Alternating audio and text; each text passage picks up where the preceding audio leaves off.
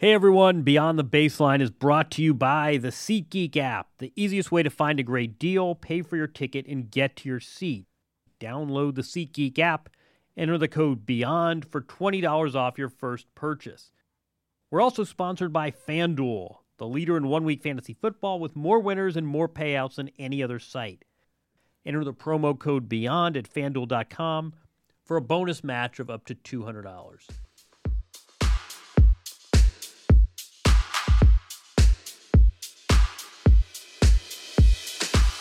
Where is doubles right now? I mean, where do you sort of see its place in the tennis firmament? It's in an okay place. I mean, the Bryans have done a lot for our sport. Just setting a idea for how you need to behave as a tennis player, both on and off the court. If we could have more teams could just follow their lead of, hey, we need to engage fans. You know, we need to shake every hand. We need to sign autographs. We need to really be aware that this is sports entertainment and we need to put on a good product on the court. We would be in a better place. I think a little bit of the problem is as players get older and spend more and more years on tour, they can become a little bit jaded. They don't want to go the extra mile.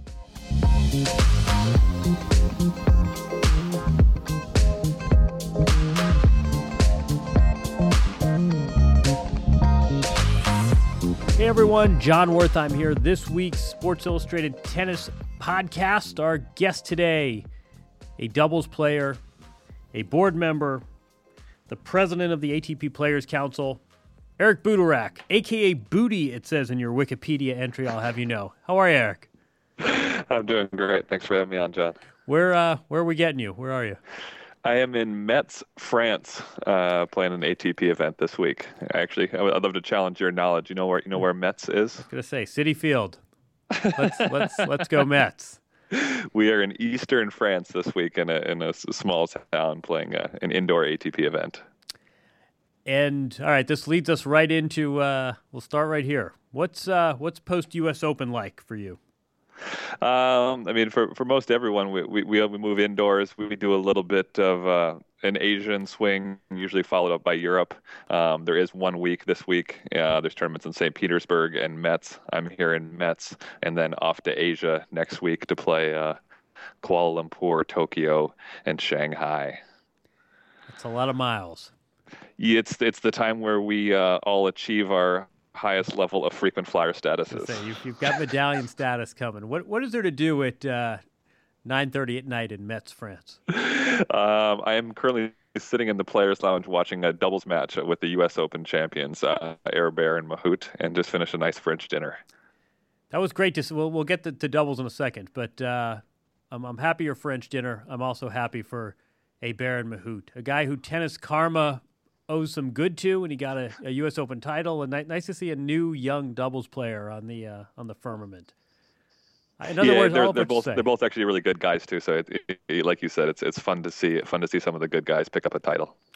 This is all which say I envy you eating a French dinner and watching ATP doubles on a weeknight in Metz. So you turned 34 this year, as did Roger Federer.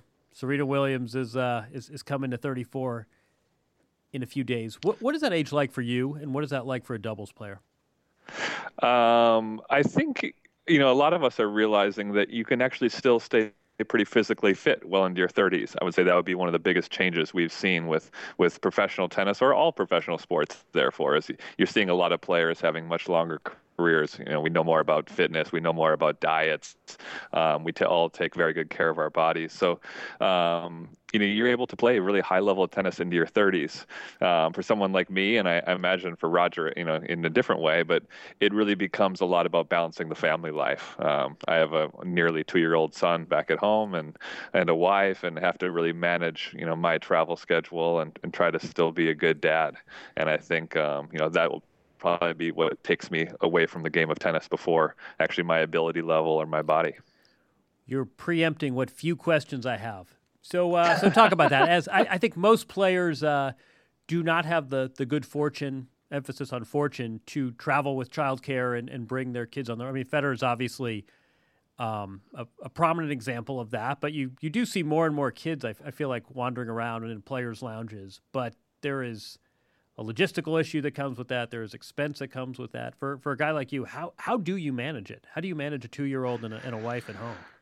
It's been a learning process. I think we found that actually the easiest time to travel with him was within the first year when he was real small and kind of just slept whenever he wanted to. Now actually being closer to 2, it's been a tougher year travel wise. So we've had to really pick and choose our events. We choose events like the U.S. Open, like Wimbledon, events that will be longer, events that offer childcare. These quick trips to like Metz and Kuala Lumpur, they obviously really aren't feasible to bring a child. So these are ones that I go to by myself, which is hard. I mean, it's hard to try to be a dad over FaceTime, but that's part of the job, and you don't get to just play Wimbledon and the U.S. Open. You have to play a lot of other events to keep your level high and make sure that you qualify for those events. So that's what I'm out here doing. I don't know if you heard a few weeks ago, we had a great podcast, if I do say so myself, owing to the guest, with Kevin Anderson and his wife. And I don't know if you know Kelsey, but she talked a little bit about, from the female perspective, what it was like to be married to a pro. As a player, what's it like to be in this job and have a spouse at home? It's yeah, I know Kevin and Kelsey very well, and she's actually taken really on to writing a lot from the perspective of the wife of a tennis player, and it's become very interesting. I think a lot of people are enjoying her perspective on the whole experience. It's a great lifestyle. It's a dream that you have as a kid that you then, once you actually achieve it, you can hardly believe that you're doing it. Walking through the gates of Wimbledon for the first time, it's surreal. As you do it, year after year, going play all the tournaments, they lose a little bit of their allure. It's not quite the same, joy or excitement, but it's still, you realize what a special career it is you have. You realize that it's got a finite time to it. So, you're not going to be able to do this forever. So I realize that, but there becomes a point where some of the challenges and some of the limitations become too great, where hey, I'm missing out on some other parts of my life that I really want to partake in, and I think that is what drives people to stop. But that being said, I never actually even had the goal of being a pro tennis player. I came from Minnesota. I played Division III tennis. It was never really on my radar. So to be out here and to be getting to actually become friends with guys like Roger Federer, I mean, it's a life that I never dreamed that I would live, and I'm just trying to enjoy whatever last years it is that I have left. How has that impacted you, having such an unconventional? You did not have the classic credentials of players out here, having played, God bless Gustavus Adolphus.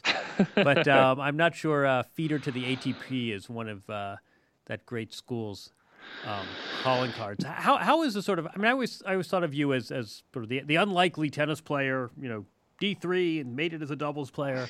How has that impacted your perspective, though, that this is also unexpected? I would think that maybe I have a little more appreciation, for what I'm able to do than some guys. I mean, there are plenty of people who do appreciate it, but I think that a lot of people have such great expectations put upon them at a young age that they feel like if they aren't, winning so many matches or achieving a certain ranking, that they're then failing. And I think for me, coming out of Gustavus, the greatest thing that I had going for me from the beginning is that no one expected me to do anything. So when I made my first ATP point, it was seen as a huge success. And then when I got into the top 100, when I qualified for a Grand Slam, people were like, oh my God, I can't believe you're doing this. So I've been able to sort of ride that mentality through my entire career. So it's like everything I've done has been seen as such a positive. Whereas I know that just getting to know some of these players, I mean, players who win junior Grand Slams, that can often be a very tough thing, because then people think, oh, you won the junior French Open, when are you going to win an actual, Grand Slam? Well, that's actually pretty tough to do. Not a lot of players do win a junior slam and then go on to win a Grand Slam, but they're tagged with those expectations at such a young age, and that can really be tough on kids. Has it inhibited you at all? I mean, I always felt this way. I feel like the statute of limitations has lapsed. I always felt a little bit this way about James Blake, that he said, look, I was never this junior prodigy. Everything is gravy. I never expected to be here. This life is a joke. But I wonder sometimes if that didn't rob him of some of the urgency, that the fact that it was also unexpected maybe didn't blunt some urgency that maybe other players felt. Do you feel like this is all so unexpected has inhibited you at all?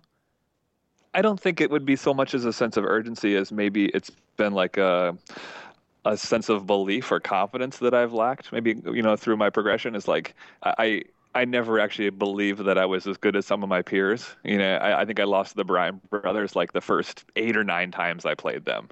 And I remember my coach telling me, like, hey, you got to believe that you can beat the Bryan brothers. He said, you got to believe that. And I'm just like, how am I supposed to believe that when I've lost to them 9 times in a row? Like, I'm clearly not as good as them. Like for me, it was really hard for me to see myself, at the level that I actually was or at the next level up. And I think that I've, dealt with, those kinds of confidence issues more than anything. So I would say, that would be the thing that's held me back and something that I've had to battle with over the past 5 years.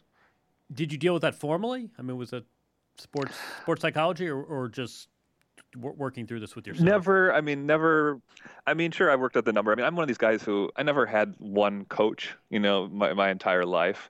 And I'd like to dabble and work with lots of different people and take in everything I can get. The guy who I worked with most was my collegiate coach. His name was Steve Wilkinson. He was legend, a legendary coach. And yes, so he was always my coach and sports psychologist. So I think I turned to him a lot. And he actually passed away this January, the day of my first round match in Australia. So actually not having him around this year has been a pretty huge void for me because it's taken away my number one go-to for after tough matches, after losing streaks, to not have the person that I've reached out to for the past 20 years, in my corner. And my wife has suggested actually that I look out for someone new, and it's something that I haven't done, but that could be, a grieving process / sports psychology issue. Smart wife. I know the answer to this, but why don't you tell us all? Tell us what your wife does. She's a psychology major, but she is now actually she's a mother / chef. Oh, I like that better. And you that's why you're based in Boston, right? Yes, I made a lateral move from Minnesota to Boston. Yeah, exactly. You traded Teddy Bridgewater for Tom Brady, though, so that's a considerable upgrade. Upgraded with sports games and kept the same on the weather. I like the people of Minnesota better. Hey, everyone. If it seems like everyone is playing fantasy football, well, it's because it's true. They are. You, on the other hand, should not miss out. And now with FanDuel, you can play with up to $200 in bonus cash with our code BEYOND. You probably heard of FanDuel. You can scarcely miss it these days. FanDuel is everywhere. It is the leader in one-week fantasy football with more winners and more payouts than any other site. Over $75 million a week this football season. Entry fees start at just $1. Games are already live in the FanDuel lobby. You don't have to wait to start building up your teams. More than 1 million players have won money playing fantasy football on FanDuel. Now it's your turn. Here's what you do. Go to FanDuel.com, click on the microphone in the upper right-hand corner, use the code BEYOND, and sign up now. There's a special offer for new users. For every dollar you deposit, FanDuel will match it with up to $200 that get earned as you play. That's a bonus of up to $200. The offer is good for the first 50 people that use my code BEYOND.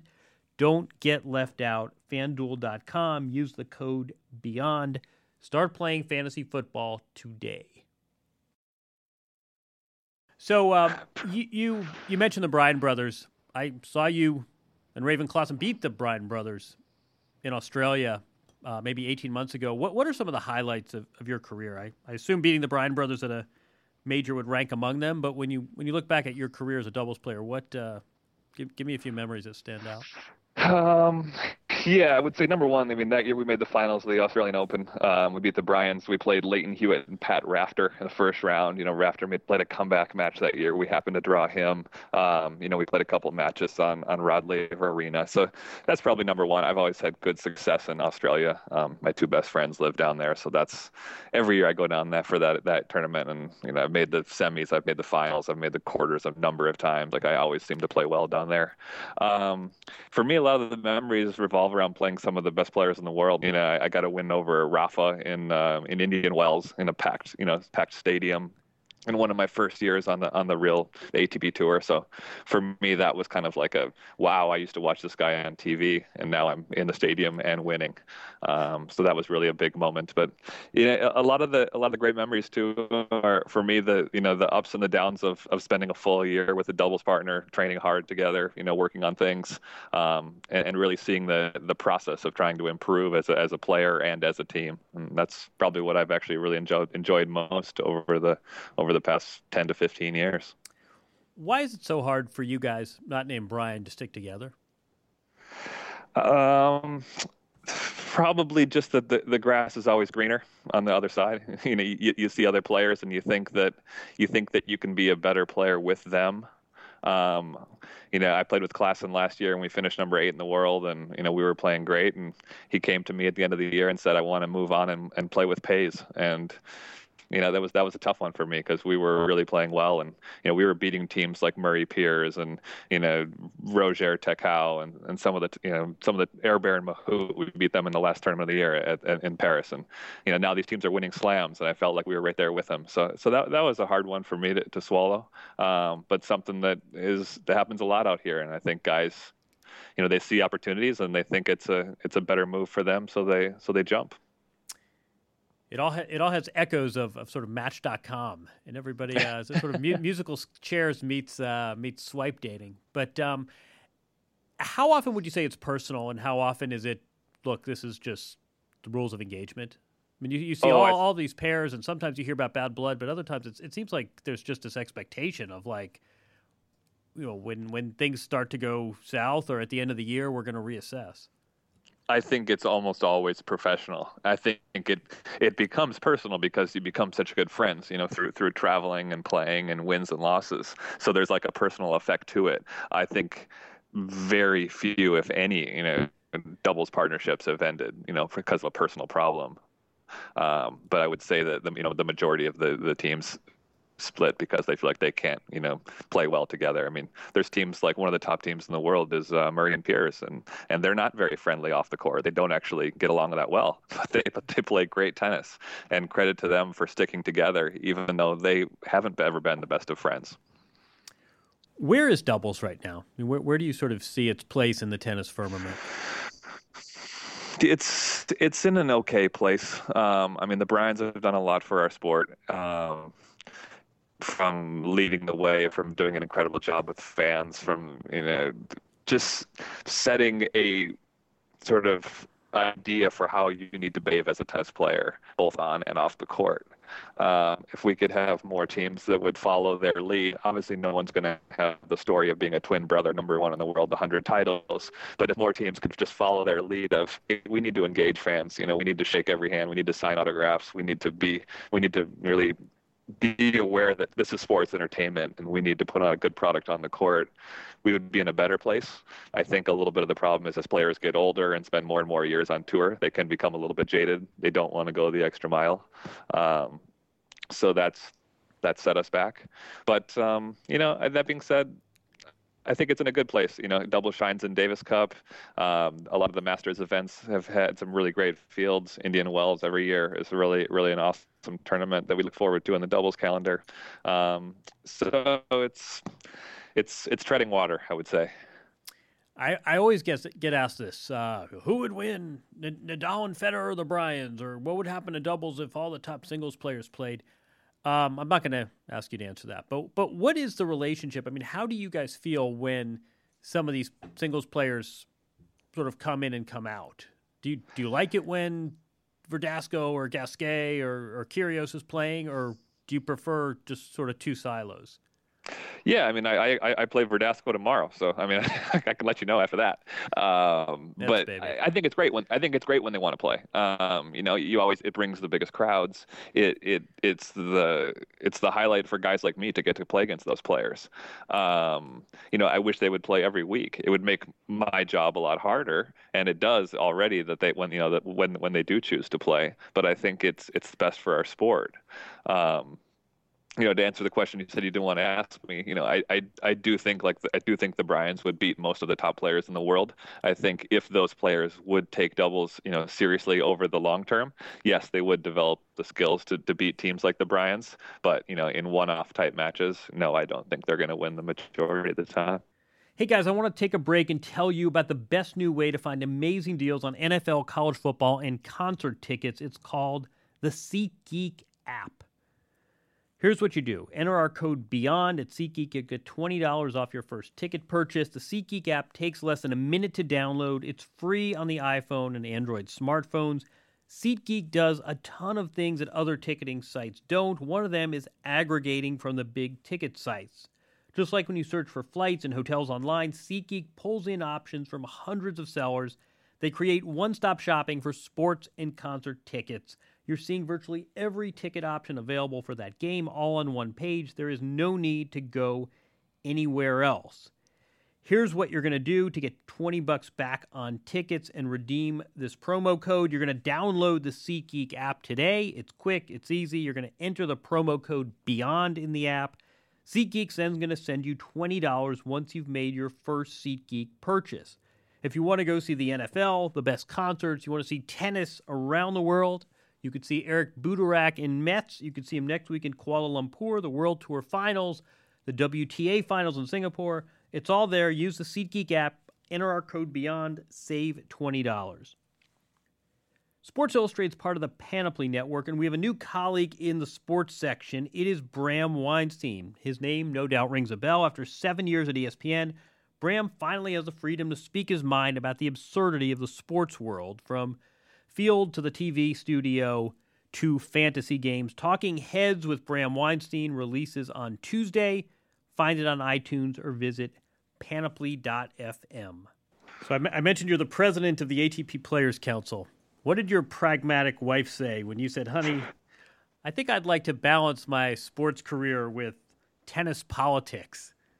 What made you take on this role? And in all seriousness, I mean, did this undercut your tennis, having this administrative post alongside the sports? Yes, a lot of questions there. But so her first response was, yes, you can do this, but you have to cut other things off your plate. I was freshly, I was a new father at the time. I was coaching the Harvard tennis team on the side. Can I just stop you and say, I hope fatherhood was not sacrificed so you could sit in boardrooms and debate whether prize money needed to go up 6 or 8%. I hope fatherhood was not one of the things that was removed from your plate. No, absolutely not. Okay. But she did say that, hey, if you do want to take this seriously, I want you to do it, but you need to manage your time. And I did. It was something that I found was very important to me. I'd been on the player council for like 6 years already, so I had been taking the council work very seriously. Federer was stepping down. I felt that we were in need of some really good leadership. And although we had some powerful names on the council, some guys like Wawrinka, John Isner, they did need someone with some experience to lead the way. And I was looking to get very involved in the world of tennis business, and I thought this would be a great opportunity. What was it like succeeding Federer? I mean, we hear about it in all sorts of tennis and non-tennis ways, but strictly in the context of the Players' Council, what was it like coming after him? I was never going to try to fill his shoes, the way that he wore them. I knew that wasn't going to be possible. I mean, when he speaks, everyone listens, but he also has a lot more demands on his time than someone like I do. And I made that very well known to everyone that I would be a very accessible president. I would respond to messages very quickly. I would always be available at tournaments. And I think players have really taken advantage of that, and they feel like they can reach out to me when there's even a very small problem, something that they would never bring to Federer, but they will often bring it to me. So I've been able to understand and listen to a lot of players. That being said, my challenge has been to really understand where the top players are and what their lives are like, because they have a lot different concerns than the more rank and file players. So it's been a lot of time with me, I've had to spend a lot of time with guys like Wawrinka or Berdych, or conversations with Novak or Rafa about things that I need to help get for them, or things that they want to see the tour change in a certain way.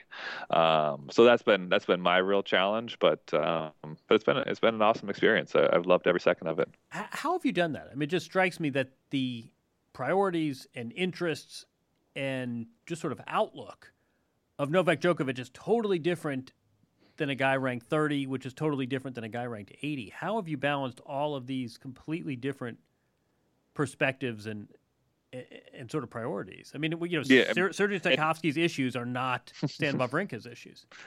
They aren't, and toss in players from very different backgrounds as well. And you have even more opinions, players that have concerns on, money versus schedule versus whatever, just because of their cultural background. So it is a real challenge. That being said, I think there is a real, brotherhood out here. We don't have a union. We're not actually allowed to unionize because we actually are part owners of the ATP Tour.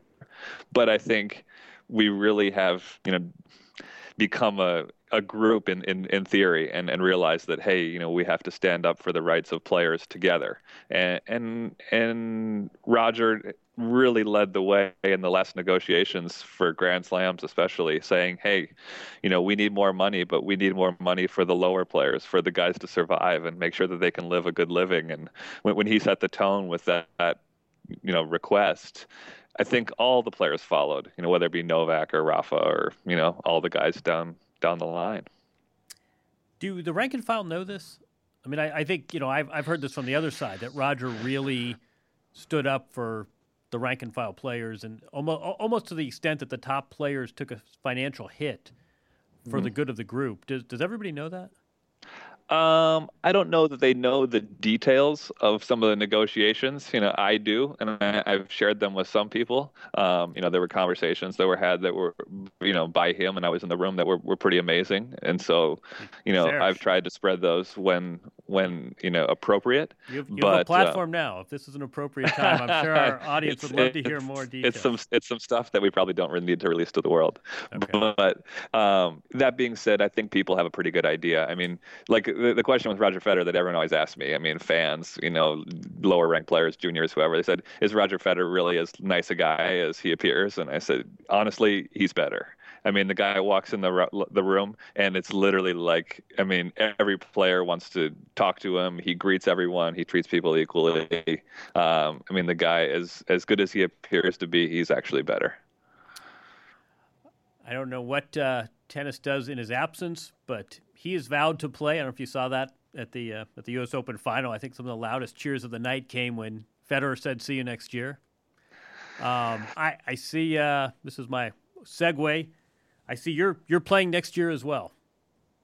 I don't know about next year. Check out the Wimbledon door open right now. The Wimbledon 2016 website already has you as being in the field. Do you really want to go up against the All England club? When you make this decision, though, you have a family. There are all sorts of considerations. But is career 2.0 something that's swirling around? I mean, do you have a sense of what you want to be doing next? I do. I have some real interests in the world of tennis business. I think when the right opportunity presents itself, I will be ready to move on. I haven't had that just yet, but I am so passionate about our sport, especially in our country, and I look forward to giving back in different ways, whether that be working with an organization like the ATP or the USTA or some other smaller venture. I'm excited about that next phase, and it could come sooner rather than later, but it's definitely something that's on my mind. That's for sure. Wait, let's keep going here, and then we'll wrap up. When you look at tennis, you just spoke so enthusiastically. I mean, what do you see as the core assets? What gives you optimism? I mean, I think we're a worldwide sport that thrives throughout all of time, right? There's times when people will say, "Oh, American tennis is dead." Well, yes, American tennis has suffered a setback, but it's been thriving in Europe as the top players are in Europe. I think we have a great group of younger American male players coming through, and we will have guys at the top of the game very soon, and tennis in America will again thrive. It's a lifetime sport that everyone can play. There's no concerns about supporting our sport and saying, hey, is this actually a healthy sport for children to play? Which can be said about some of the more popular sports in America right now. So I think it's a fun sport to be behind. I think there's also a lot that can be done in the marketing of our sport, or maybe even more the branding of our sport. I think television can improve. I think the way we tell the stories of our players can improve. I know these guys really well, and there's a lot of really interesting stories out here. And I think if we can do a better job of unleashing these guys' personalities, the world will really enjoy the sport a lot more. So yeah, I don't know. Like I said, in what way I'll be able to help out, but I do think that there's a lot of good out here, and I look forward to being a part of it for many years to come. I love hearing this. For all the times we talk tennis and the discussion becomes what we need to change and how formats have to change and what the flaws are. It's nice to hear. It's nice to hear your perspective. That's great. Thank you, Eric Butorac. You are the pride of Minnesota, D3 tennis, overall good guy. Go enjoy Mets nightlife. Thanks for, all right. Thanks, that was great. Thanks for stopping by. Always a pleasure, John. Good chatting. Take care. You too. See you down the